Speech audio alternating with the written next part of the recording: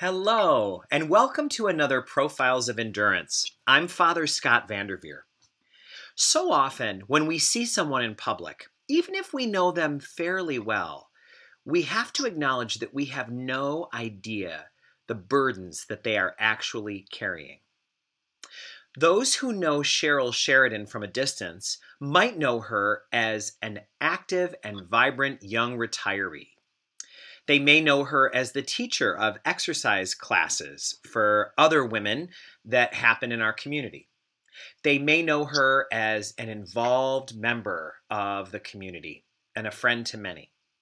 But only those who know her full story know that she has been dealing with a major health crisis for a long time.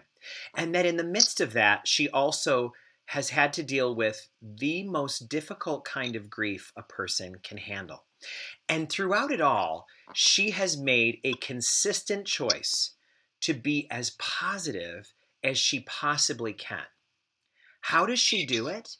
And what from her life might help us to be positive as we face the challenges that are in front of us? That's what we're here to talk about today. And I'd like to welcome Cheryl Sheridan with us now. Cheryl, thank you so much for taking time to talk with us. We're thrilled to have you. Thank you, Father Scott. Glad you're very here. Happy to be doing it. I'm happy to be doing it. The feeling is mutual. So why don't we start by learning a little bit about your family for those who don't know you? Tell us about your husband and your kids. Well, my husband and I, we met years back. We've been married 30 years in July. Congratulations. Thank you. We met, actually, he started work at my place of business on my 25th birthday, and we were very good friends for a couple of years before we even dated. But yes, we had a wonderful wedding with our two beautiful families in 1990, and then we have two children. My son JC was born in 1992, and my daughter Gary Ann was born in 93. So we just live locally, and I'm from Ravenna, and always had a very supportive family in Ravenna, and in the next town. My children went to Greenville School, and I love our small communities. I really do. In our family, like you said, I've had some challenges. We've had challenges, but we get through them together. Amen. Amen. Well, and it's funny how connected we all are because, I'm the pastor of the Catholic Church in your hometown, and I have found over the years that I'll realize that somebody I know from one association is a dear friend of yours, and then somebody else I know from another association is a relative, and then somebody. It's amazing how many layers of connection and how many threads of inner relationship there are here. And I'm wondering, one of the ways that we've met has been in church. And I'm wondering, not everybody who goes to church has faith as a bedrock of their life, and not everybody who doesn't go to church doesn't.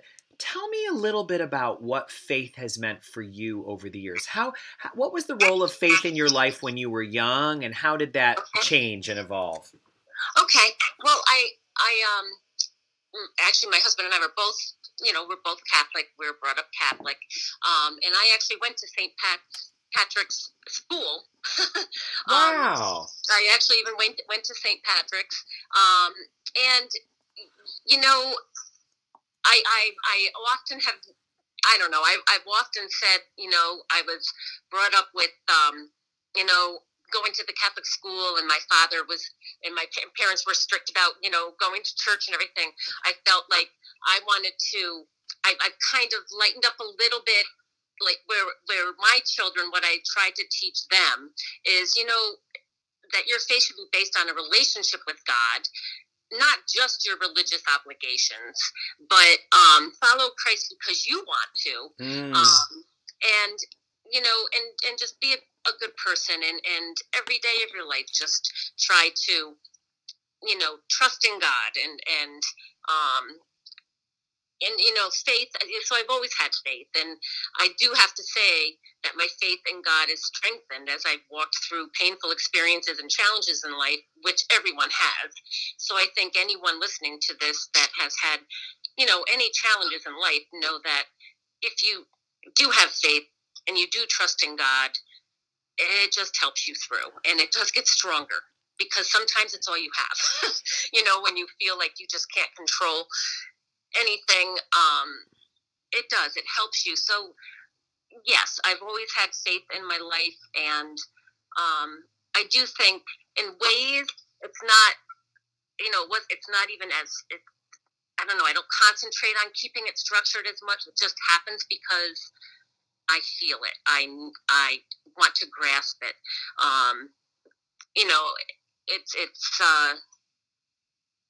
It's what I've always had in my life.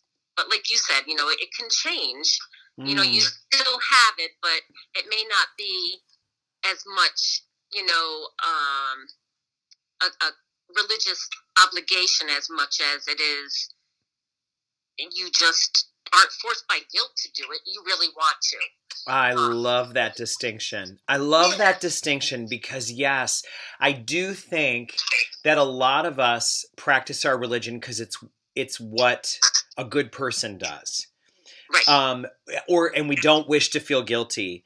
But there comes a time in life where you realize this is something I not only want, but like you said, I need. Sometimes it's the only thing I have.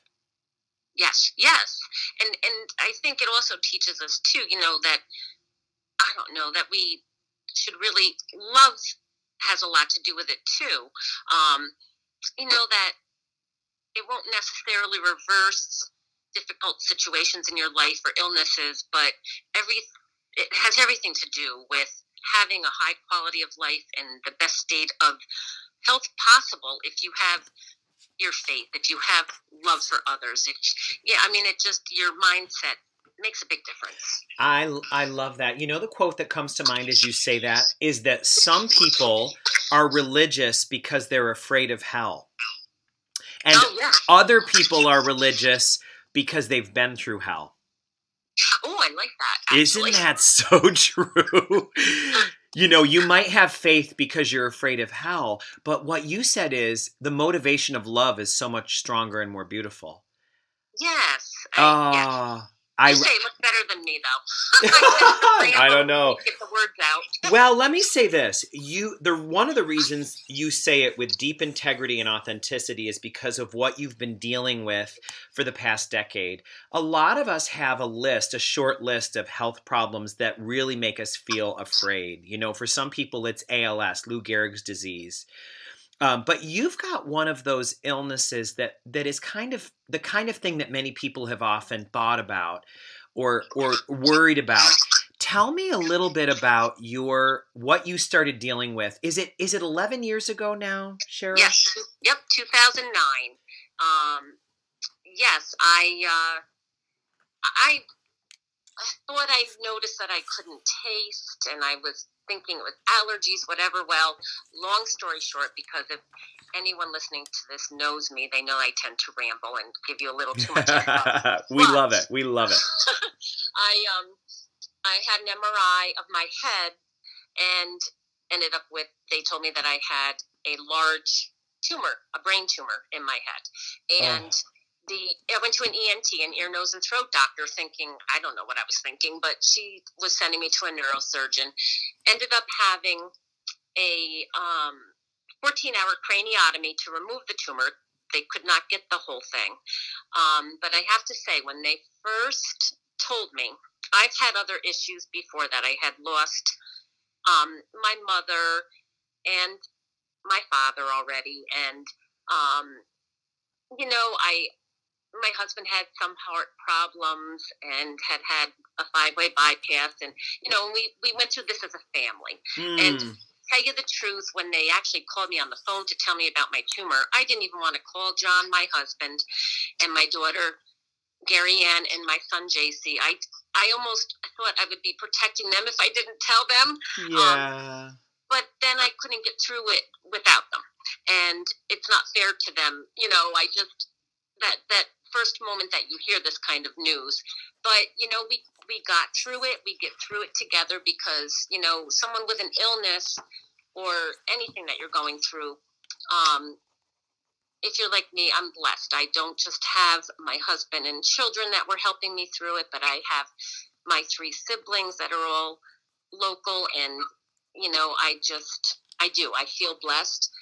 I have to say, if there's anyone listening to this saying, that is recently diagnosed with a brain tumor or anything, I'm here 11 years later, and I've, the first surgery, I do have to say, I there's no words for it. You are just frightened. 14-hour craniotomy, Cheryl. Just a 14-hour surgery in your brain.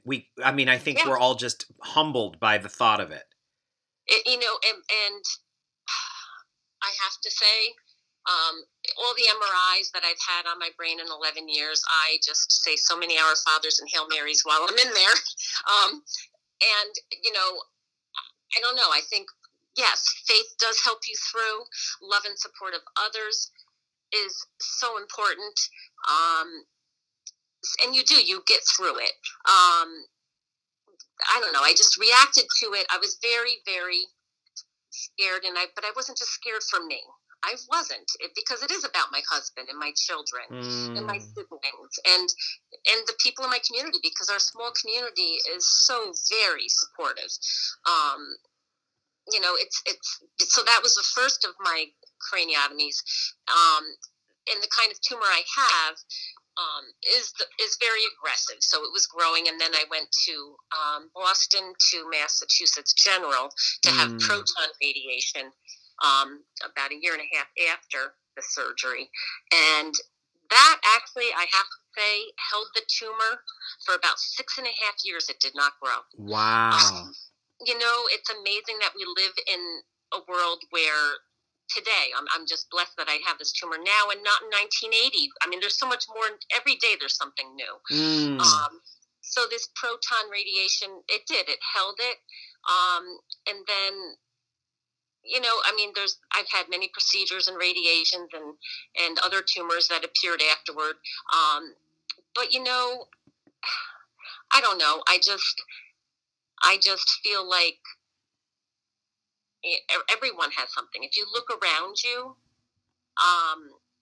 everyone is dealing with something. And it may not be a brain tumor. It could be someone going through the loss of a job right now with coronavirus or something. Everyone has something. Yes. But this at the time, and then when they didn't get the whole tumor, I was discouraged. But I felt like, both my children were in high school. If they were really young, it's tough on little kids, but sometimes I feel that they may not understand as much. But my children, I worried so much about, what was going through their mind and how they were worried for me. What was their reaction like when you told them? Well, I think, to tell you the truth, they were both pretty quiet. Kind of like my husband keeps more to himself, and he's, not as vocal. The exact opposite of me, who's very vocal. But they weren't full of a bunch of questions. They just kind of took it in, and I think I worried more because they weren't expressing. Yes. In the very beginning. But I think really we were all kind of blindsided. We were just kind of shocked. But I have to say, after going through the, craniotomies, they're major surgeries. It's a tough recovery, but I need to tell you that my only permanent damage from that tumor was what the tumor did before I knew I had it. It took my taste and smell because it was on my olfactory, in my olfactory groove. So that's taste and smell. And that, was the damage before I even knew I had the tumor. The surgery, after that 14-hour surgery, yes, I had, recovery and everything, but no permanent damage from that surgery. Wow. Nothing. So it's amazing what these surgeons can do. Masterful. Masterful. Yeah. Yep. Wow. What was it like in those, let's say the first, you said it took going to Mass General to get the tumor to stabilize for 6 years. What was it like as you were recovering from the first craniotomy and trying to imagine a normal life? What kind of a quality of life does a person in your situation have at that point? Well, I have to say, in the very beginning, because, you don't know where your future is going to take you. You know, I wasn't, at first they told me it was probably a benign tumor, most likely, if they're that large, it could be a slow growing, it could, but they don't really know by looking at an MRI. They don't know until you get into your head and get a piece of it or whatever. My tumor is not malignant, but mine is considered atypical, which is, so my kind of tumor, meningioma, is a grade 1, 2, and 3. I'm a grade 2. Very rarely do you have a malignant meningioma, but my tumor is precancerous, so it is considered cancer, but it is not going to metastasize, and it's not, it's not going to have, fingers and moves through my brain. It's my kind of tumor, in layman's terms, is like a benign tumor, but it has crumbs around it that are not seen by the naked eye or an MRI, but when they biopsied around it, those cancer cells it's cancer cells around it. So now when I went to have proton radiation, when they told me I had to have that, I was nervous about that too. You don't want to have radiation. You don't want to have a brain surgery, but what do you do? I mean, you have, and everything comes with a side effect. But no, what I felt after having that surgery, especially in the beginning when I was just not, was just not feeling quite well. You do. I think you fear, and I thought to myself, am I dying? But, I have to say, we're all dying. We're human. We are. We all are, but are we all living? And I think when you go through this, terrible health issues or major things in your life, it kind of it gives you a reset button. It gives you a reset button, like, okay, I'm going to live. I'm going to live now because I thought I almost died,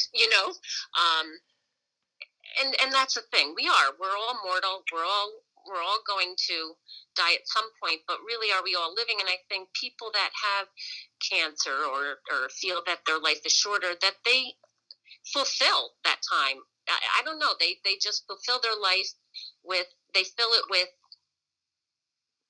again, here we go back to love. And it's not about, with me, it's not about travel. It's, people will say, well, where do you want to travel? And I want to stay home with my family. It's family. It's family. It's your loved ones. John and JC and Gary Ann and I, in a different way, everyone through difficulty in different ways, but we were there for each other. And that makes a big difference.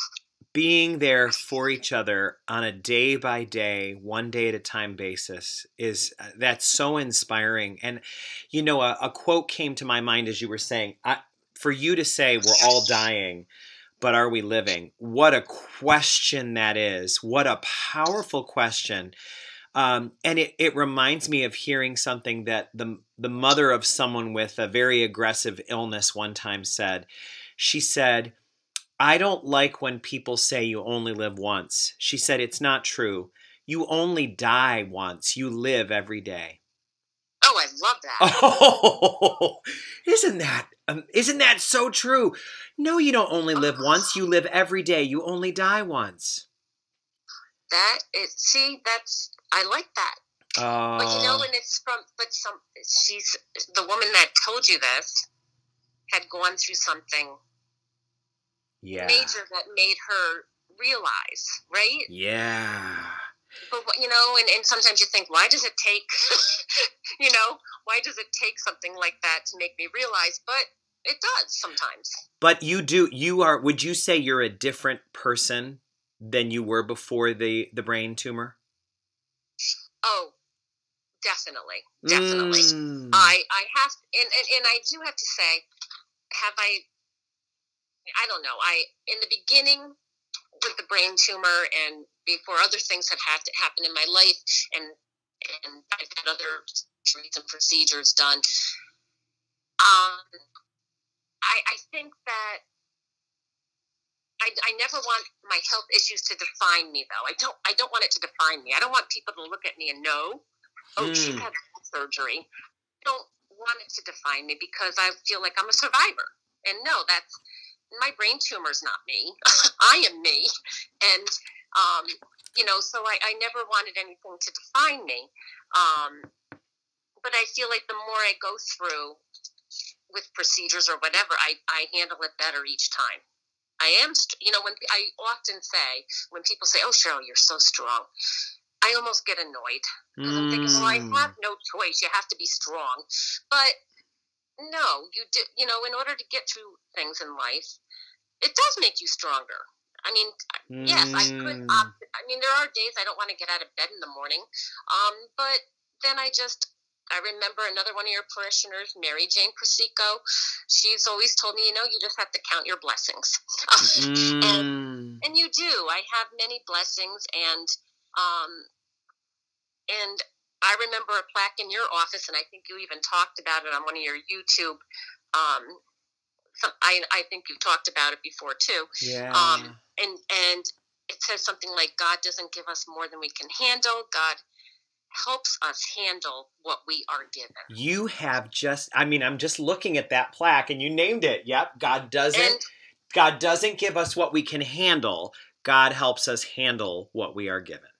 Okay, yes. And I just remembered, I wrote it down in notes from when I met with you in your office once. And yes, I do.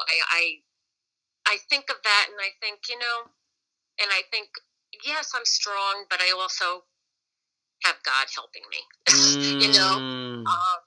so you do, I don't know, does it change you? Yes, it does, but not, it changes you for the better in a way. It does. Yeah. I really feel it does, because it makes you appreciate, and it gives you strength. It gives you strength. Well, I'm just thinking, speaking of strength, I mean, one of the things that has always been a trademark of your personality is high energy, and people can hear it in your voice. You're somebody who's, you're quick with responses, you're upbeat, it feels like you must have a great metabolism. Well, the steroids I'm on right now kind of help with that right now. Oh. So I'm rambling more than usual. Well, but you're an exercise class instructor as well, and I'm just curious about that. After the tumor, after 2009, were you able to return to some of those things? Did you teach exercise classes with a brain tumor? I have for 11 years. And the thing is even, people, I even taught, when I worked even full time, I would part-time teach exercise. When I was pregnant for both my children, I right up till delivery date, because exercise, I don't know, it's your physical being. If you feel good, then it helps your mind too, and mind over matter is big too. If your mind is healthy, you feel physically better. The right state of mind can affect your future. It can affect your health, but it does help if you work at keeping your physical self, especially because I had other underlying issues. I had an autoimmune disease, scleroderma, before the brain tumor. So I had other things. But the main reason why I did it, Father, is I enjoyed it. And I have a disability retirement from years ago. And I still taught Silver Sneakers exercise, which is my seniors, my senior citizens. And that really gave me purpose. It got me out of the house. And it was social more than it was even about the exercise. Yes. and during COVID now, I really miss my classes. But yes, if I'm going through treatment, if I'm, not right after surgery, months after brain surgery is what it took. But as soon as I had doctor's clearance, I would be doing it. And it wasn't just for the physical exercise. It was social. It was mental. I just enjoyed it. It's a beautiful and amazing thing. I think people are you're giving so much hope to the people who maybe are early in a diagnosis that they feel like will rob them of everything. And you're here to say how much it has not taken from you. It's taken some things, but it did not take what was most essential. Exactly. And really, with that first tumor, I still have no taste, no smell, and I kid my sister will be out to eat with me or whatever, and I'm like, oh, try this, it's so good. And she looks at me like, really? Are you kidding me? Hey, but I do. I thoroughly enjoy my food. It's not just about texture. It's attitude. It's mind over matter is what it is. It really is. Plus I'm an albino. I don't know. You're Italian. You're going to enjoy food. She's from one of these awesome Italian families here in Ravenna. Shout out to the Albanos. We love you. We love you. So Cheryl, I hate to pivot at such a positive point, but of course you've been through more than just a brain tumor. And I think a lot of us have been afraid of getting a diagnosis of a brain tumor. That's one of those classic illnesses that all of us have maybe thought about at least once or twice in our life. What would I do if that were my story? But there's something that I think we all fear more than that. And it's something that you had to face without any warning at all. I am so sorry to bring it up, but I know that you really desire to help people who are going through this because you have a story to tell that you wish was not your story, but it is part of your story. Talk to us about that difficulty in 2013. Okay. Like I said, I have my son JC and my daughter Gary Ann, and JC was living home with John and I. This was the summer of 2013, and that summer he was having he always had asthma and allergies and allergy-induced asthma, and he had a tough summer with a viral infection that was hitting his weak organ, his lungs. And he was home with us, and he was working, and he was just finishing up a college semester before that, and he passed away. He was right here at the house with John and I. He had emptied his inhaler, and he was having trouble breathing, so I had gone to the pharmacy and called the pharmacy, and they said they had an atomizer he could use, which is like a nebulizer type thing. And I was going to be bringing him to the urgent care, like I had brought him a couple of times. And he was putting the machine together, and long story short, and I don't want to get too emotional, but he tried the machine. It didn't help, and he had collapsed in our dining room. And John and I were both here right with him. So I started CPR. We live out, in a rural area, and the ambulances, all of our neighbors. We're in the, it's like our town and all neighboring towns. We're all here like 20, 25 minutes after we called, and it was just too late. So, it was the worst thing that has ever happened to any of us, but the blessing I find in it is that I was here. Both of us were here with him. We were here when he came into this world, and we were both with him. And, I try to find the positive, but it haunts me. I have PTSD from it. My daughter does. It is the most traumatic thing I think that can happen to you. But I have to say that I do feel blessed that I was with him. And, I think that, you lose sight of a lot of things, and it was very traumatic, and it was not expected. But I have to say, though, we had an outpouring of support and love from, again, our families. Both of our families are just amazing. But a small community, I'm telling you, my sister had come, we had 600 people at his service, and I just, it says a lot about JC, but it says a lot about the people in our communities, my neighboring communities. I just, people shared stories about him, and people still share stories, and I love that. What I don't like is when people are afraid to even say his name in front of me. You're not going to bring up anything that's not foremost in my mind every day of my life. Do you think that's true for a lot of mothers? Because I think a lot of us, you might be helping a lot of us to understand how to support better, because I think a lot of us are afraid to bring up the name of the loved one, thinking that some version of this, maybe she's having a good day and she doesn't want to be reminded of the worst day of her life. What are your thoughts about that kind of thinking? No, and I do think most people would agree.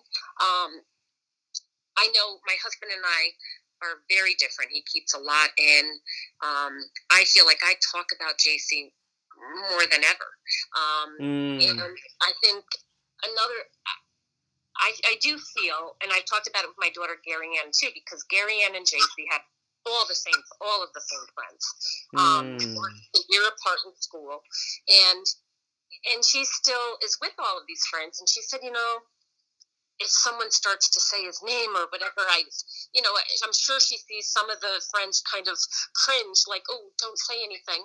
But I think she would agree, and John would agree too, if someone is going to share a story, or a photo even of him, that if someone, my sister-in-law will share photos of JC that I've never seen, and she shares them with me, I feel like I just had a visit from him.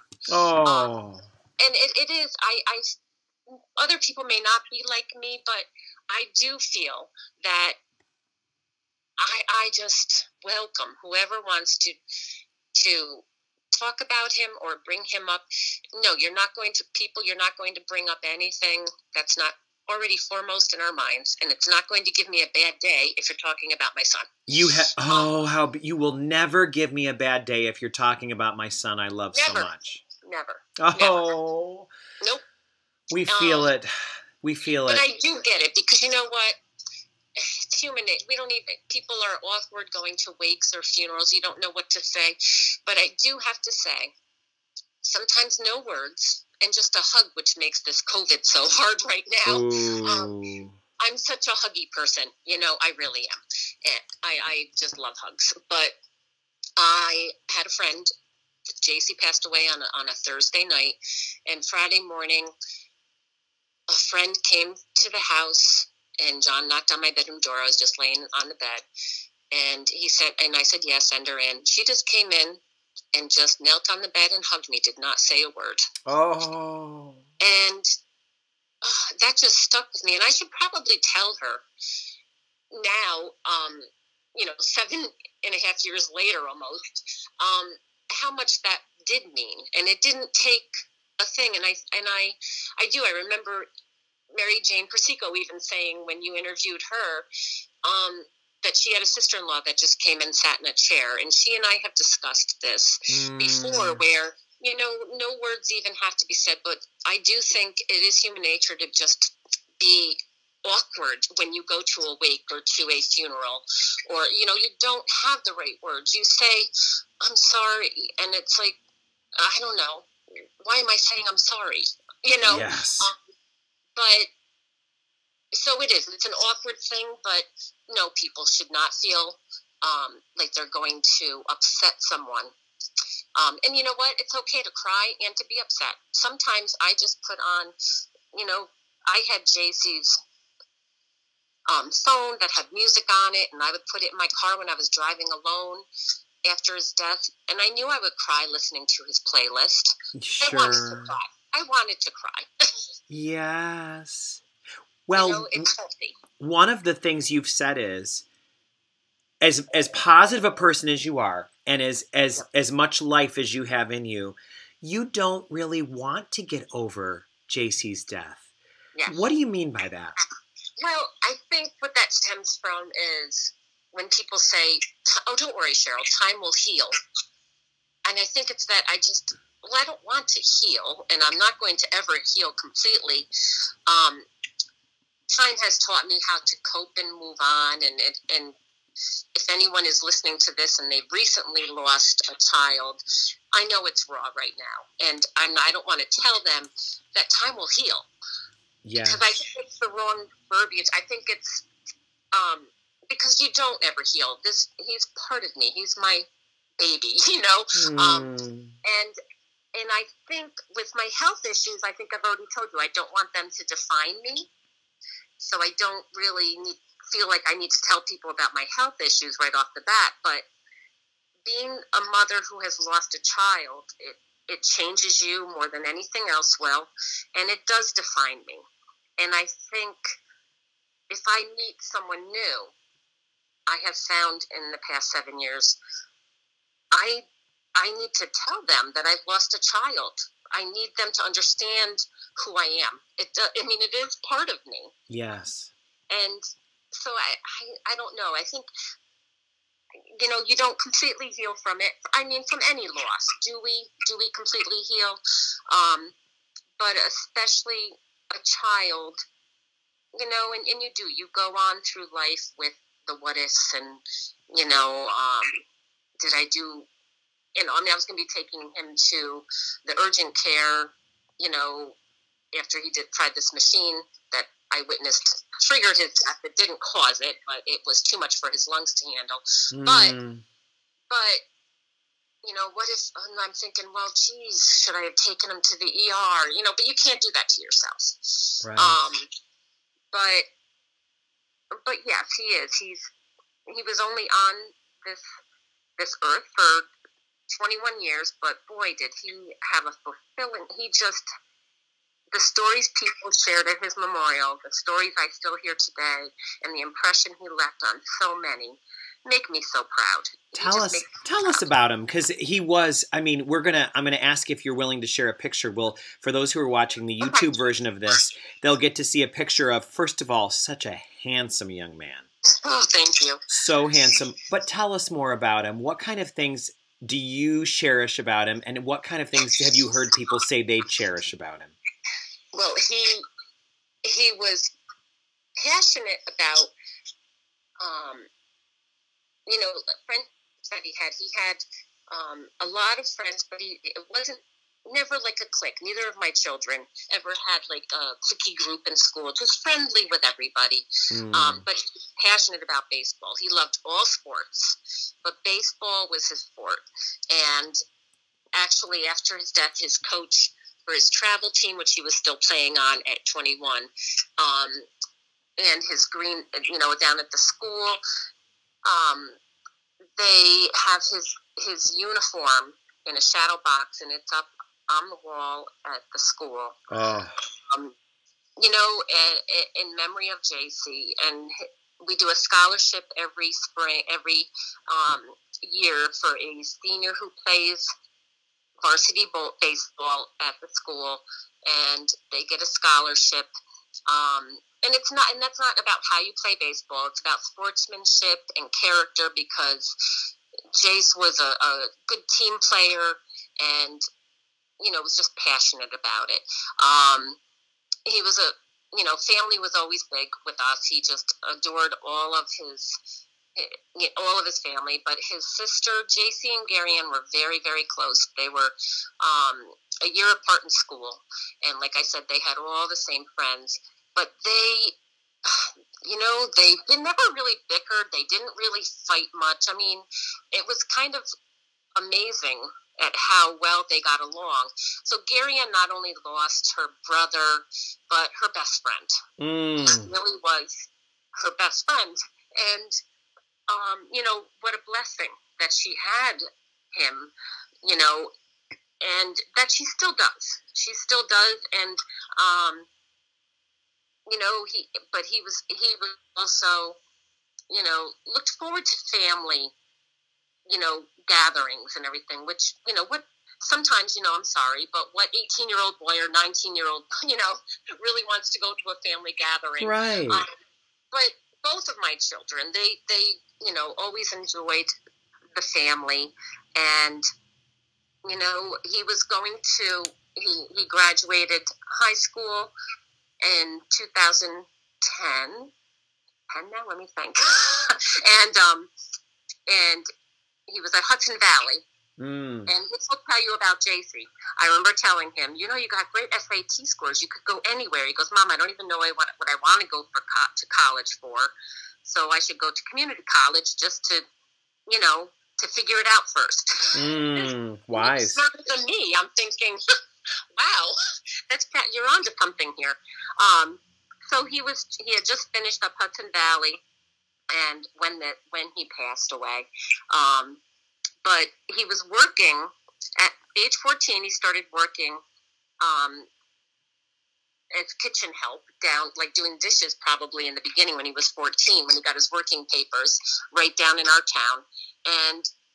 And he was there 7 years. Every summer he was there, and he ended up helping the cook. And he went up the ladder in the kitchen, but he was dedicated. His summers, he would have his alarm go off. He wouldn't even have an alarm go off. He would just get up at like 5 to go down and prepare breakfast for the camp goers down at the place. And then he'd come home, and then he'd have to go back to work for the lunch shift, and then come home and then go back for the dinner shift. And I used to say to him, this is crazy. Your whole summer is, you've got to kill time and stay close to home. This is ridiculous. But he had a good work ethic, and that was shared at his memorial too. Is people from work that were, I heard from his superiors how they were just impressed with him, and that he was always pleasant, and that he was dedicated and had a good work ethic, and it made me proud. And Gary Ann's the same way. My daughter, she graduated St. Rose, and she, it's like I wasn't really supportive at first when she said, well, I'm going to do blog, and she was still working. She said, well, I'm doing so well with this blog. She does, it's called the Peachy Prodigy, and she's a recipe developer and content creator, and does health tips, kind of like, almost like health coach type thing on different platforms, and she's very successful. And so I'm very proud of, of the work ethic that these kids have.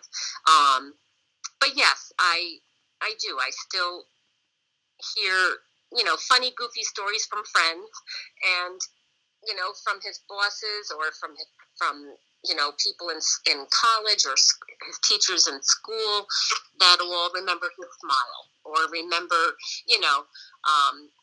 it does. It just puts a smile on my face when people share. It really does. But he was, he was just a family guy. He's stuck to his own, I don't know, he just walked his own walk. No one was going to sway him, but I do have to say what my daughter said. She goes, Mom,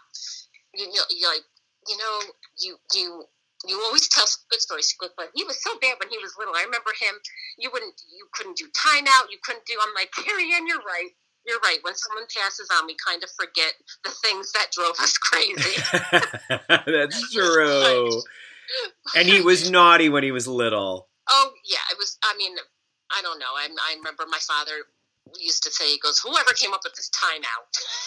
But Jake, it was like I could never get to him. I would be in the market, and he would have a fit because he couldn't have something, and I would just leave the market with a basket there and never even go through the checkout, because I'm like, I can't, I have to leave.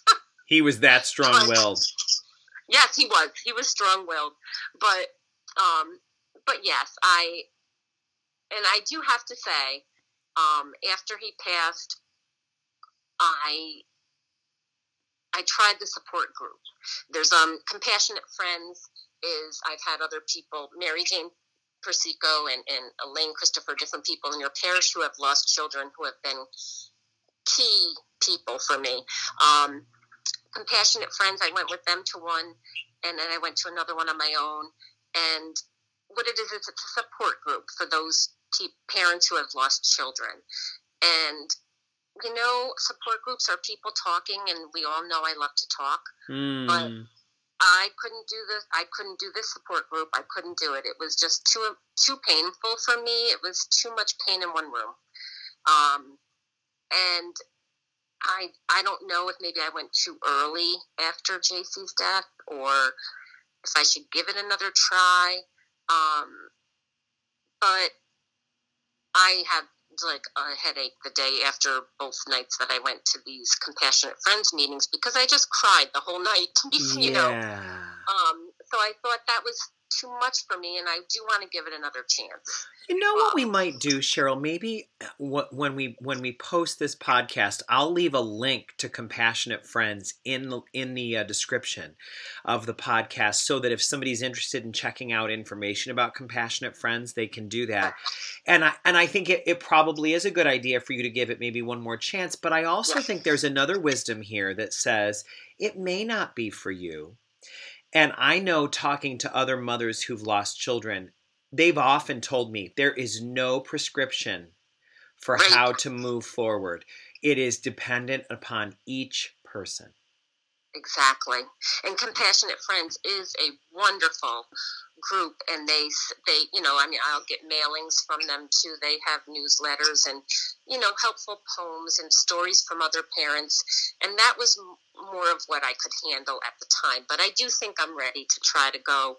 As a matter of fact, we're approaching the holidays, and they do candle lightings and different things that time of year. And I think I am going to give it a try again this year. Oh, that's a lovely goal. That's a lovely goal. And I support it. I support it. And I also support if you try it again and it once again doesn't hit the mark. Wonderful for you to be compassionate to yourself, to be your own compassionate friend. If it doesn't work, and say, I'm not going to beat myself up for not doing something that works for others but may not work for me. Thank you. Yeah. Because you do. I mean, I think you do. I know everyone there at these meetings are going through life with a heavy heart, a hole in their heart, whatever, you do. You go through life. It does change you, but you do cope, you do grow, and the help of others who go through the same thing, it always helps. It does. It's why I'm doing this podcast with you. I know that if it does help even one person, it makes me feel better. I know it will. And that's why it is so good of you to share, especially because everybody's story is unique. But this is probably a good time for us to be reminded of the fact that in the middle of this terrible grief, you still were dealing with a brain tumor. Yes. Yeah. Yeah, and I do have to say, though, so that radiation did hold it, but I have to say that tumor started, I think grief does a lot to you. Yes. Me going out in public and putting on my smile, and, some days I'm like, I just can't do it. It's too tiring. But I think that does do a lot to you, because my tumor did start to grow. Again, after JC passed. And I say it that way, like it affected it, because I do think grief does a lot to you. Like I said, mind over matter does a lot to you. Yeah. But, so yes, that tumor was growing again in the summer of 2017, I had 3 brain surgeries. Now they tried to approach through my nose to get the tumor, and they went over my eyebrow instead of a full craniotomy, and they got the whole tumor. They got it all. Wow. And it was wonderful, but then I ended up with a spinal fluid leak, and they had to go back into the nose and repair, and then I had another spinal fluid leak. So that summer was 3 surgeries, 2 of which were just repairs, and part of the reason why I really can't have more brain surgeries, because it's too frail in there now. Too much has been refused.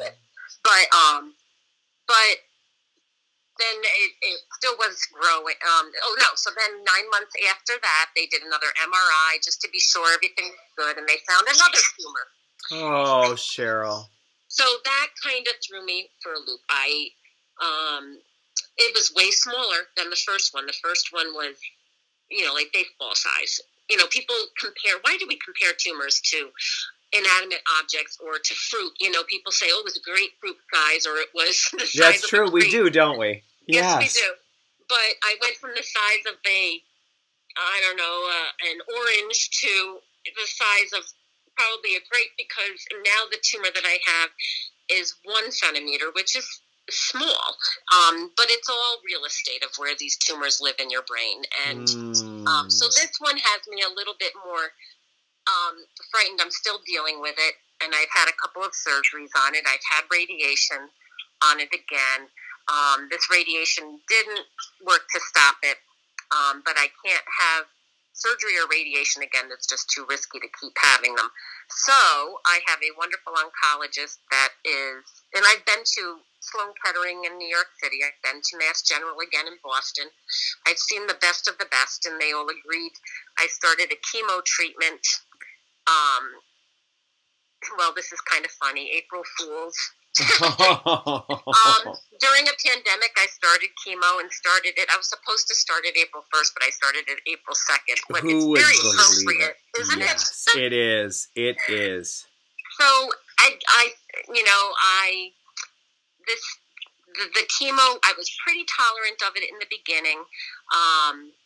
But they had me on heavy steroids too for brain swelling on this one's on my optic nerve. It's taken out my pituitary gland, and it's on my internal carotid arteries in my brain. It sounds like it's a huge tumor, doesn't it? Boy, that's some pretty serious real estate for this little centimeter. I know, it's a centimeter. I'm thinking, how is it everywhere? I don't get it.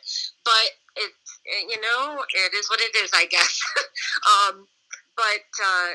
So this chemo, I think it was keeping it stable because I was doing an MRI every month, and it was growing, but not as fast as it was. But I did lose vision in my left eye, which was 2020 in March, and it's completely gone.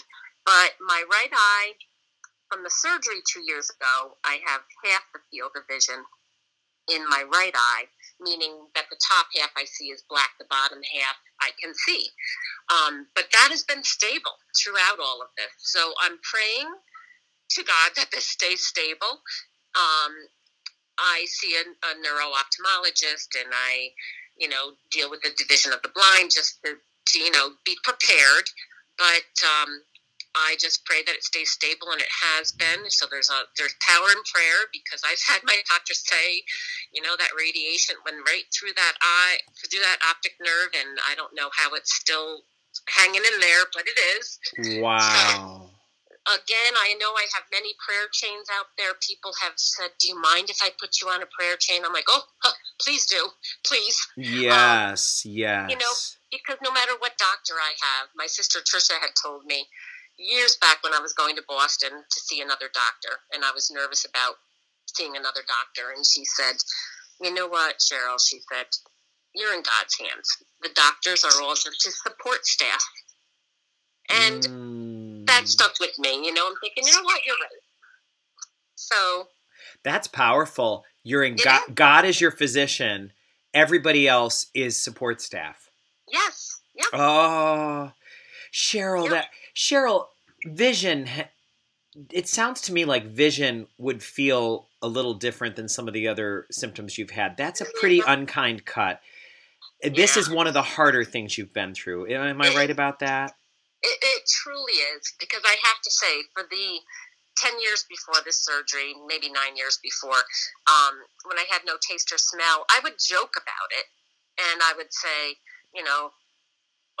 well, it's not stopping me from eating, and I would kid about it. But then I would also say, I've been known to say, as long as it's not my vision, you might as well kill me if it's my vision. So now I tell John, now that it's happening, I'll tell him, okay, I'm not suicidal. Don't worry. I know I've said that for years. But, the thing is when it's happening to you, and this is if anyone else is going through anything with vision, because people with diabetes have fear with vision. Yes. And other health issues. no, you're not going to wake up blind. And that's what my neurosurgeon said. He goes, Cheryl, it's not going to happen quickly. And you'll, as much as it sounds scary, you'll get used to it gradually, and you may not lose it all. So yes, I do always try to stay positive, but I'm very fearful when it comes to the vision. When I walk my dog, I try to close my eyes to see, could I do this? And I think, nope, couldn't do it. Oh. But, it just, a lot goes through my head. But I think, I think, when you try to stay positive, and then when I turn on the news these days and it's COVID or whatever, it's hard to stay positive sometimes. Yeah.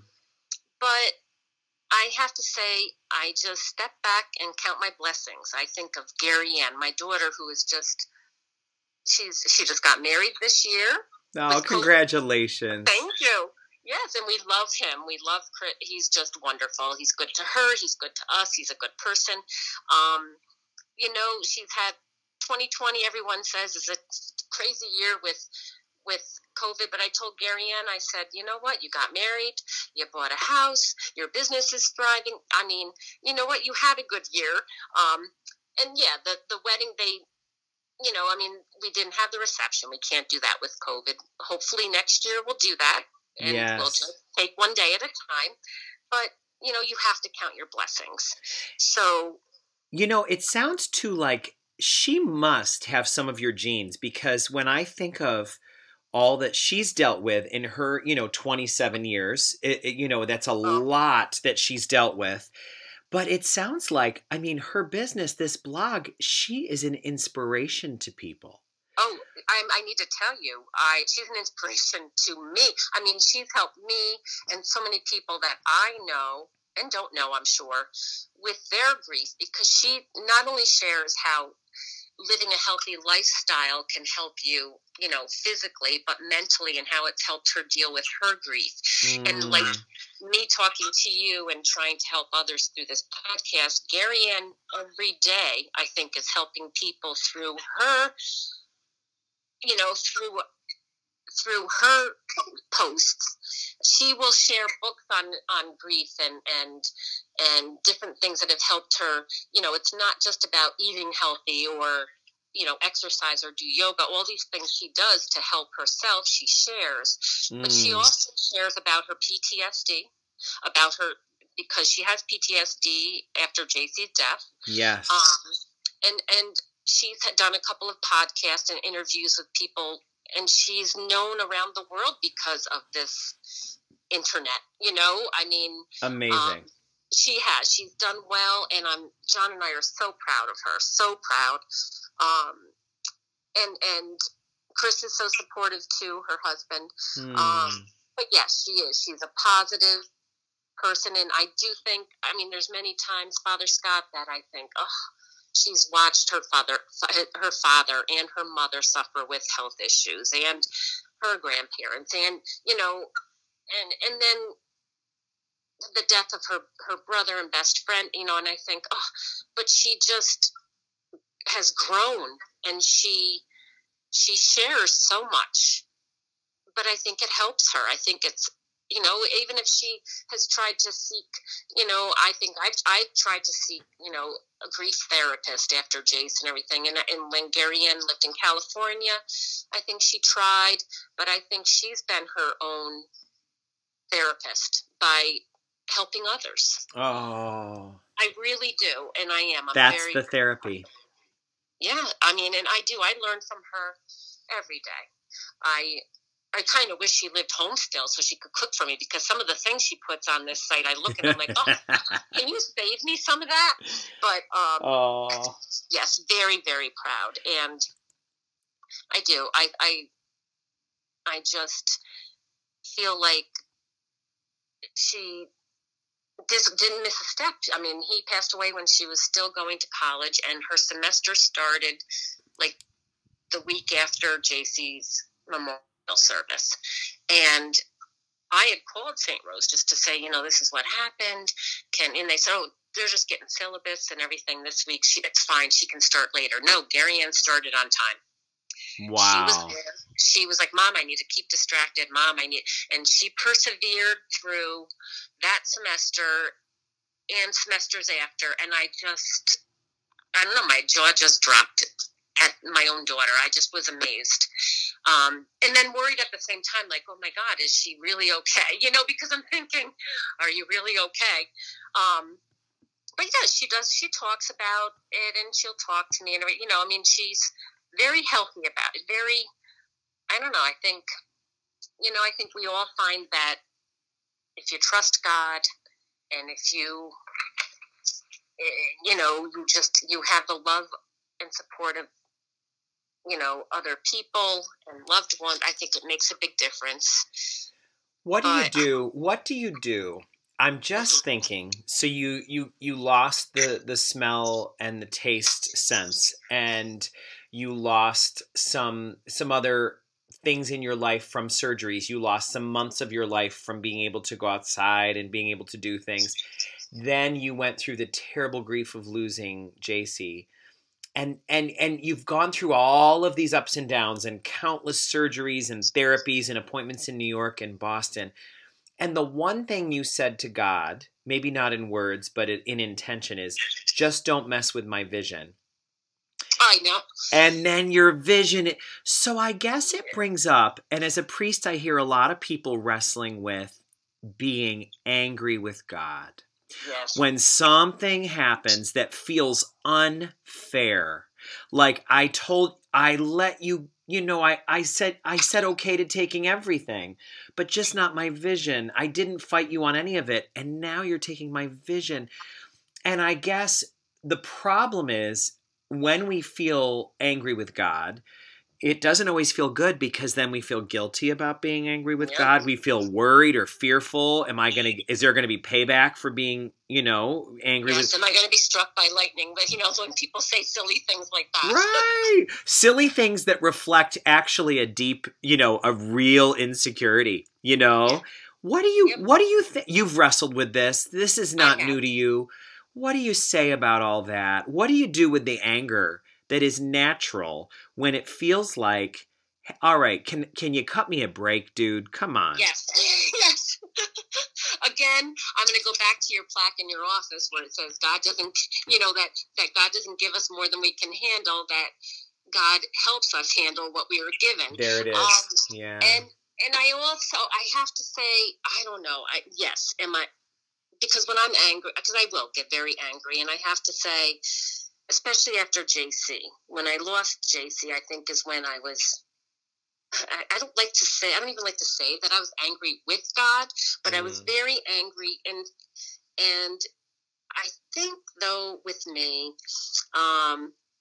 that, like, when there's, I don't know, I just don't want to place blame on God. It's like there's no one else to blame.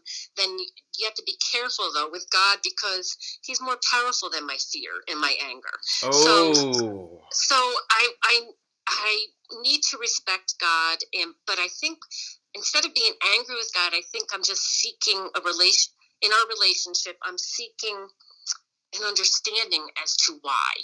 And I understand that, I don't know, maybe I'm seeking God's wisdom, or, and that's where, like, that serenity prayer comes in too. I often think of that, I want God to grant me the serenity to accept the things that I cannot change, and courage to change the things that I can, and the wisdom to know the difference. Powerful. And it is a powerful prayer, and then I think, if God controls all things, then why is he allowing this to happen? But then I flip it and I say, well, no, I'm just going to ask him to help me through it. So I try to let go of anger and trust in God. That's why faith is the biggest component here. You need to trust in God. But when you keep feeling like you're getting knocked down and you're feeling sorry for yourself, it's hard to do that. It's very hard. And, I don't know. I don't know. It kind of brings me to, that people say that everything happens for a reason. you know, I don't know. I go back and forth with that too, because my faith says, well, yeah, everything's God's will and, the divine plan. And, we're not meant to understand until heaven. And, we must surrender the need to understand and to trust it. I don't know if it comes from me being a control freak, but I need to control. I don't know.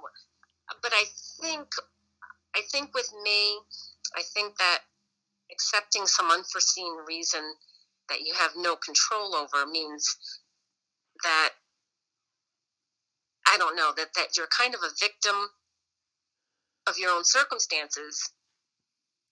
I don't know. I feel like I would rather shape my despair and my pain into hope and kind of like look back with gratitude and not be angry. Yeah, there's no, anger's not going to get me anywhere. So I just have to look at this unfair event that has battered me and leave it in God's hands and just have hope and dig into my virtues to survive. Do you know what it sounds? I mean, the image that I get as you say that is, if you're sitting if life is like sitting at a table and what is all over your table for good reason is pain and despair. I love that image of you saying, I want to see if I can shape it into hope. I mean, that to me is just so powerful. It's a richer version of that whole, well, all I've got right now is lemons and people are coming over for a backyard picnic. What should I serve to drink? Lemonade. I love that. Yep. You know what I mean? It's real. All I have is lemons. They can't drink lemons, but they can drink lemonade. And if all I have is fear and pain and anger and despair, well, I've got a lot of energy there, and that energy maybe can be reshaped into hope. Yeah, because I don't know. I feel like so many people do deal with something in their lives. I mean, yes, I had my moments where it's like, come on, this is enough. I can't handle anymore. And when people say, and the anger, it isn't really just directed to like, I have loved ones, and this is where guilt feel really comes into the mix again. I have loved ones, family, and people of faith, and people, just friends in passing that will try to make me feel better, and they'll say, oh, Cheryl, it's God's plan, and and there's just some days, Father Scott, that I just want to be angry, and I don't want people to fix it. You got it. Days, I just, and I just put on the happy face, thank you, and then I just walk away like, oh my God, I'm so sick of people trying to fix me. Yeah. But they mean well, and they don't like to see you hurt. That's right. I do appreciate it, but then I get mad at myself and I feel the guilt because I'm thinking, well, they were just trying to help you. What is your problem? There are so many people listening right now that are so relieved to hear you say that, because that's what they're struggling with. They're like, I want to be open to comfort. I want to be open to consolation, but I can't control the fact that some days I don't want you trying to make it okay. Because it does. Well, it's like it's maybe a relative of what you said. For anyone who thinks that the best thing they could do for you is take away all your sorrow over JC, they actually wouldn't be helping you. You don't want to get over it. I don't want to. Nope. I do appreciate what they're trying to do, but and the thing is I do have so many people in my life. You had mentioned, when I was talking to you earlier, I mean, social media is a nice tool. And I do have so many people through classes and even just acquaintances, people that were taking my class like just once a week or whatever. And I know them, but when I want to give an update as to what's happening with my tumor or whatever, I feel so blessed. I have so many people in my life that I can't call them all. I can't. So, but I don't want to go on social media and say, this is what happened. And this is, I don't want to give too much info. So I'll just do little things, little updates like, oh, I had my MRI, tumor stable. Thank you for prayers. I appreciate your support. Father Scott, I will have probably, hundreds of people. You're still in my prayers. You're still, and I've even put things where I put on, I'll put a post and I'll say, no need to respond. And people still do. And, I'll have other people say, oh my God, I don't even respond because you have like hundreds that respond. And I do feel blessed. But then I'm thinking, oh, I'll get cards in the mail. I'll get people offering for rides because I can't drive anymore with my vision. And I just so appreciate it. But then I'm like, oh man, I can't drive and I hate this. And, yeah. So it is, it's very, you do have to learn though, to just, I think I don't know what it was I don't know if it was a YouTube or podcast of yours that I heard it, or something a parishioner had said, when you said, when you live in your heart, magic happens. And when I heard that, it was something that you had broadcasted. And when I heard that, I thought, yes, it boils down to the right state of mind, and love helps that. But I don't know. But my survival, I have to say, yes, number one is faith. And number two is, or maybe even equal with, I don't know. It's like, because love and support of my family, my friends, my community, I couldn't do this. It's when people are alone, it saddens me, because I am very blessed to have so much love and support. But again, if people are alone, there are support groups. Yeah. And if the support group like Compassionate Friends doesn't work, you meet with one person who has lost a child, or has a brain tumor, or has whatever your problem is, MS, or whatever it is. Just reach out and try to find someone who can understand what you're going through. Because, so many people, especially the loss of a child, you don't want people to get it. I don't want people to. Right. You would love to spare them. You don't have an enemy you hate enough to wish this upon them. No, I do think if someone's a parent, they get the fear. I think that's everyone's worst fear. But no, there are options. There's ways to try to find that hope for your future. But to endure through things like that, life is difficult. And actually, I think, if you actually had a room of 300 people or 400 people, it doesn't matter how many, it could be thousands. And if you said, okay, we're going to break everyone up into support groups, it could be for lost job, or death of a loved one, or, cancer, or MS, or another autoimmune disease. I don't think one person would be left in that room. There it is.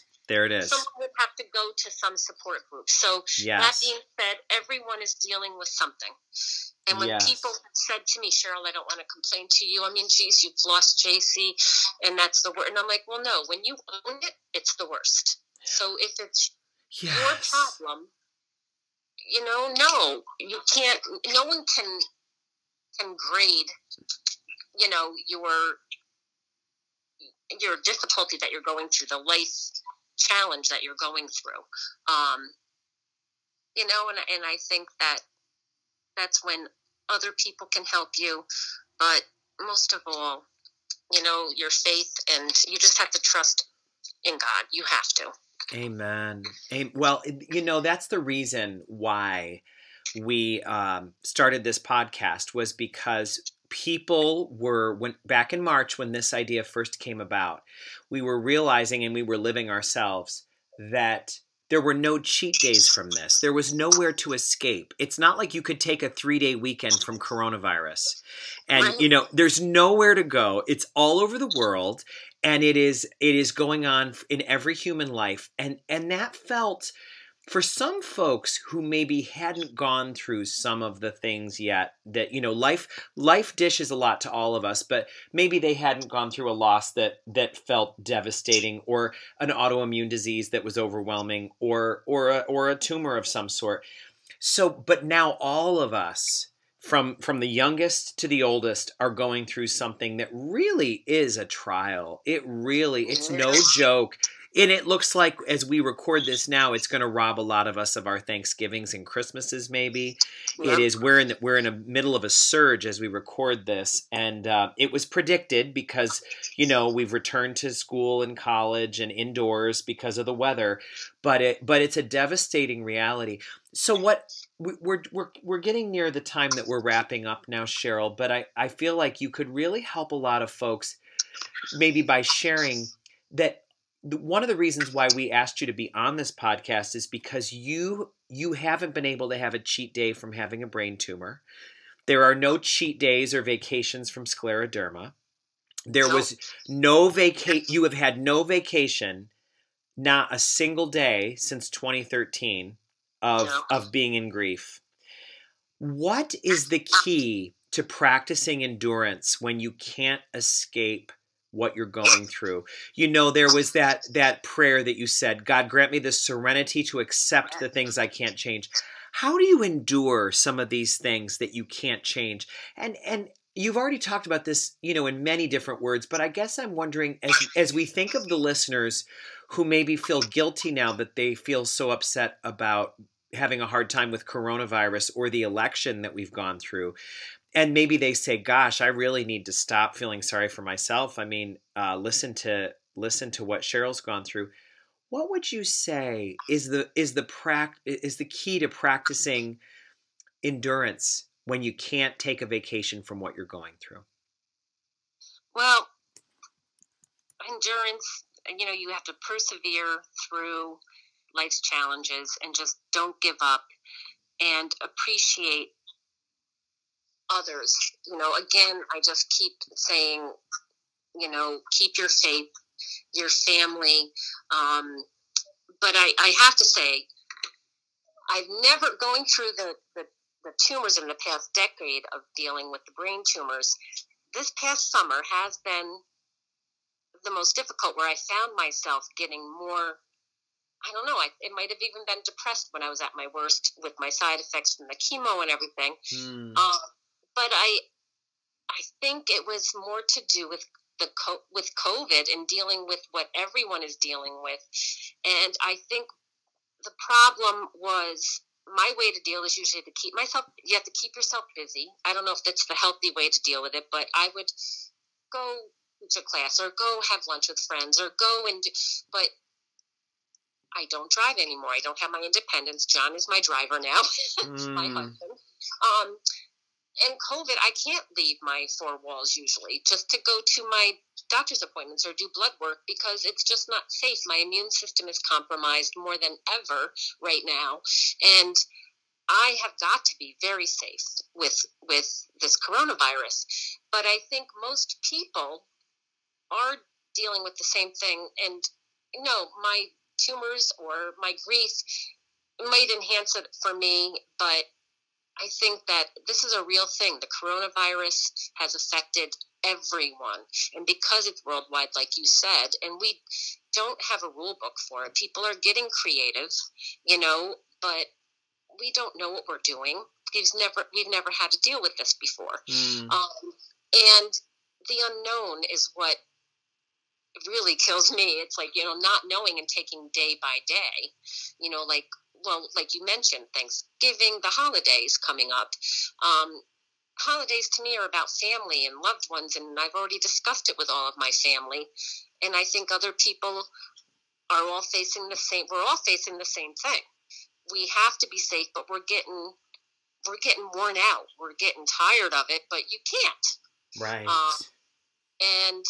But I think, and I do hope that life after coronavirus would be that we will appreciate others, especially our family and friends that we're not able to see, especially those with compromised health issues and the elderly. It's hard. This is a very hard time for everyone. So no one, again, you can't have a scale to rate like whose issues are high or more pressing than, mine's not any more pressing than anyone else's. It's really not. I think actually going through the death of a child and health issues with both John and myself and my parents. I think all of that has made me stronger, and I can probably handle dealing with coronavirus better than someone who hasn't had to be dealing with things for a while. So actually, I might even be a little bit luckier there because it's prepared. I've been prepared. I don't know. It's kind of molded me to being, because you do. When people, I think I was telling you, it annoys me sometimes when people tell you how strong you are. But yes, I am strong. But you have to be. I mean, what is my option? There's no option, and I appreciate that what you're saying just resonates so much because of the person saying it, especially. How do you stay strong? You have to. We're tired of coronavirus, but you can't be. So you know, and you've given us so much to chew on. What I'd like to do is just give the listeners just a moment before we conclude to just kind of savor and treasure some of the things we've heard with just a little bit of quiet. So if you're comfortable, you can, as you listen to this, maybe you want to close your eyes or just take a deep breath, and as long as you're not driving, and just take a second to center on what it is that Cheryl said that you needed to hear today. Was it the question about, since we're all dying, are we living? Can we ask ourselves, are we living? When Cheryl said that she doesn't want to heal from the loss of her beloved son, JC, how does that connect with your heart? What are some losses or some heartbreaks that you don't really wish to recover from? How does that intersect with Jesus saying, "Blessed are those who mourn"?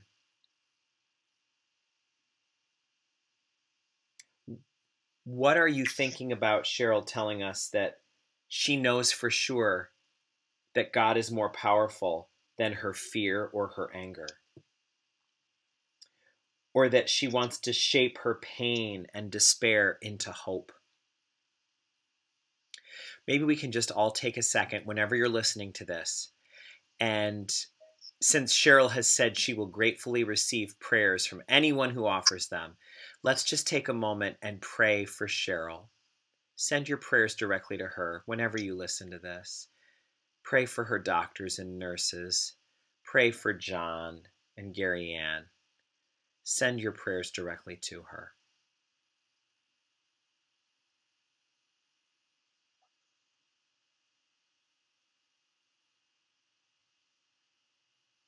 Cheryl, in the midst of such a challenging time for us all, you have spoken to us hope and resilience, and we are so grateful. Thank you for taking this time to be with us. Oh, thank you so much, and I appreciate you, Father Scott. You've helped me tremendously. Oh, that means so much to me. And let's pray that God uses this, the time that we've spent together, to help all the people that are listening to face their own griefs and challenges. So we send you love, all of you out there listening, and may God bless each one of you now and always.